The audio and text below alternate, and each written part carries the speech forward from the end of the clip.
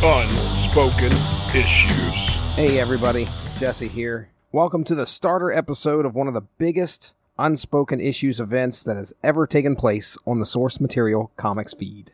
In late 1992, Valiant Comics put an 18-part event into motion that to this day is revered by some readers as being one of the best. However, I am sure there are plenty out there in the same situation I was and had never had the chance to fully consume the effort that is Valiant's Unity. Fear not, dear listener, we have done it for you. Pouring near 6 hours into 3 podcasts, Dean, Derry, and I put together our thoughts on what went down issue by issue. So let us get started with the basics. My hope is to shine a little light on some of the main characters that you are going to hear us discuss over the next 3 days. This will be a small foundation to get you ready for one of the biggest events that happened in comic books in the early 90s. So let's start with Valiant Comics. Voyager Communications was created in 1989 by former Marvel Comics editor-in-chief Jim Shooter and lawyer Stephen Massarsky, who soon created Valiant Comics. Magnus Robot Fighter was the first comic released in 1991 from that imprint, with a cover date of May. Then, in September, came Solar, Man of the Atom. Both characters had a history as Gold Key comic characters until they went out of business in 1984. Now licensed by Valiant. Harbinger, Exo Man of War, and Rye follow as new characters and teams to the Valiant universe in early 1992. Then in May through August of 92, Shadow Man and Archer and Armstrong are on the shelves as well. In August of 1992, this massive 18-part event, Unity, begins that spans every book for the next couple of months. During this time, it also launches another title, Eternal Warrior. I want to go ahead and give a shout out to valiant.fandom.com/wiki for all the help and work that they put into the descriptions we are about to get into.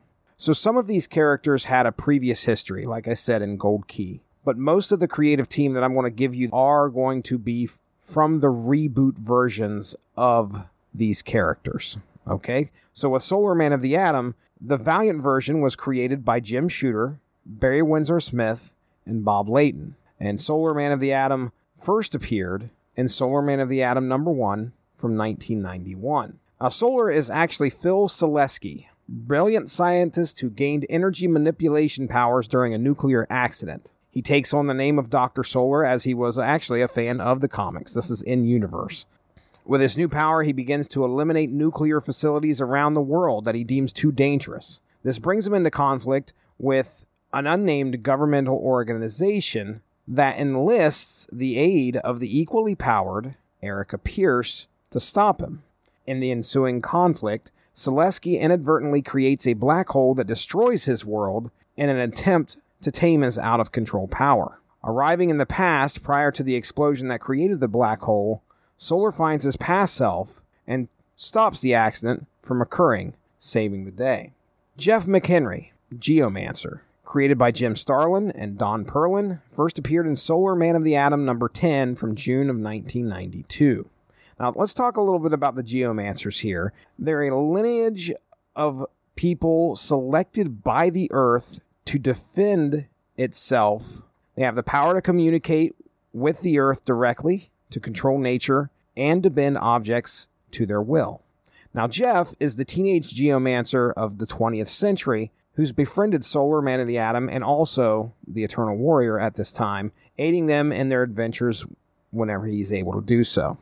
Now we have Magnus Robot Fighter, created by Jim Shooter and Art Nichols for the Valiant Universe reboot. First appeared in Magnus Robot Fighter #1 from May of 1991. You should be able to go back into the Unspoken Issues archive and hear Chris Armstrong and myself discuss that very first issue. Magnus is a hero of the 41st century, battling to protect humanity from robots that would enslave the human race. His powers include increased strength and durability, in addition to extensive martial arts training. Rai, Toru Nakadai, 42nd Rai, created by Jim Starlin and Don Perlin, first appeared in Rai #1 from November of 1991. Now notice I said he was the 42nd Rai. So the series starts and takes place in the 41st century. So he's in a time frame with Magnus Robot Fighter. Rai is the spirit guardian of Japan, a mantle that is passed down father to son through generations. There have been many Rais, so the series has gone through multiple heroes. Events prior to this story have Rai and his son just surviving a shuttle crash in the Southam Peninsula. So Rai has a certain set of mysterious powers. He draws on an unknown form of energy that gives him great strength and the ability to form energy weapons.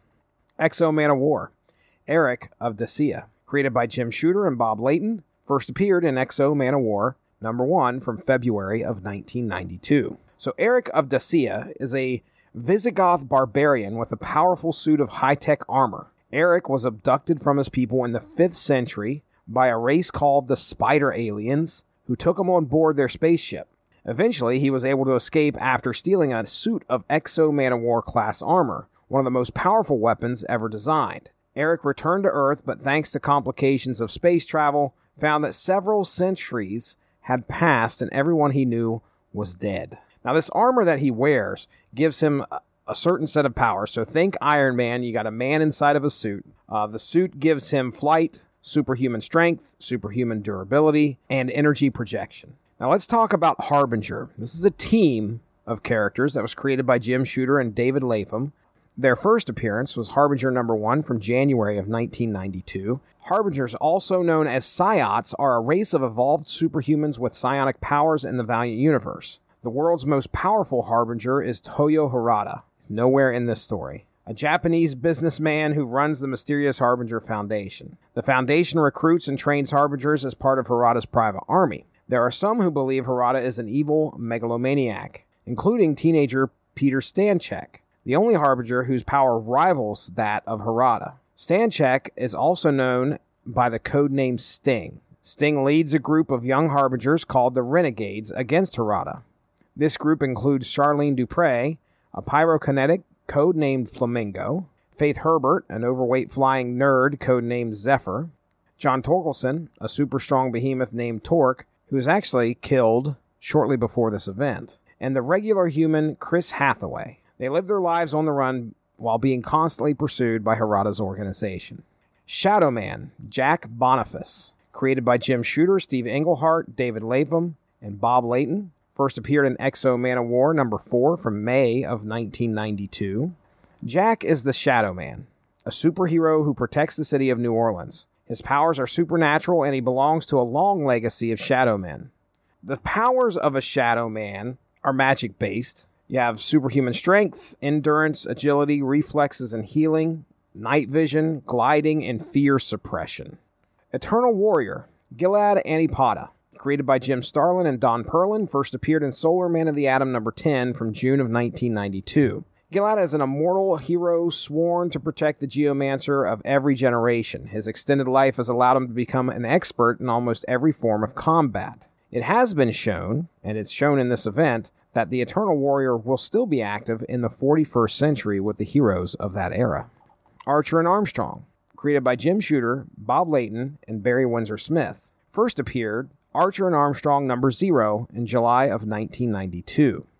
Archer, or Obadiah Obi Archer, he's a young martial arts prodigy with perfect aim. His parents raised him in a hyper-religious setting, but he rebelled against them after learning they were evil. He would go on to meet and partner up with Armstrong, a legendary immortal figure. Archer is generally very humble and pious, in contrast to Armstrong, who is very boisterous and a heavy drinker. Armstrong, Aram Anipada. Aram is one of 3 immortal brothers, including his brother Gilad, the Eternal Warrior. He attempts to break the uptight and naive Archer out of his shell while teaching him the ways of the world. Armstrong does have some powers. He's immortal, as already mentioned that. Got superhuman strength, endurance, and durability, and he also has a regenerative healing process. Now we need to discuss Erica Pierce. Erica was created by Jim Starlin and Don Perlin, first appeared in Solar Man of the Atom #1, September of 1991. In a bid to stop his past self from creating a nuclear explosion, Phil Selesky, from an alternate temporal dimension, uses Erica as a way to gain access to his reactor. When Erica finds herself caught in the nuclear explosion that grants Phil his powers, she gains similar abilities that manifest themselves in the form of an energy child that Phil later destroys. While still reeling from her loss, Erica lashes out at her abusive husband, Bert Pierce, and kills him with her latent powers, which then apparently consume themselves and kill her in the process. So yes, prior to this event starting, Erica Pierce is dead. Albert Pierce, created by Jim Starlin and Don Perlin, first appeared Solar Man of the Atom number 9, May of 1992. Albert is a very important character to this story, but prior to this tale, the only thing you need to know is that he is the son of the Prime Universe, Erica Pierce. Turok Dinosaur Hunter, created by Jim Shooter, Faye Perozic, and Gonzalo Mayo, first appearance in the Valiant universe, was Magnus Robot Fighter number 12, May of 1992. While only one appearance prior to this story, Turok is a skilled warrior and archer with a very honorable sensibility. Turok takes up residence in the Lost Land. So let's jump off that real quick. The Lost Land. So the Lost Land of the Valiant universe, created by Jim Shooter and Gonzalo Mayo, first appearance, Magnus Robot Fighter number 12, May of 1992. The Lost Land, or the Lost Valley, which is what it was known before, is a realm outside of regular time and space. Due to its special nature, it contains many anachronistic elements existing together, such as robots, free wills, dinosaurs, bionosaurs, and aliens. It is said that the Lost Land is the only place where time is absolute, meaning all of time is happening simultaneously except in the Lost Land, which has its own independent timeline. This means people can enter from any era throughout history and exit into any other time period. So there you have it.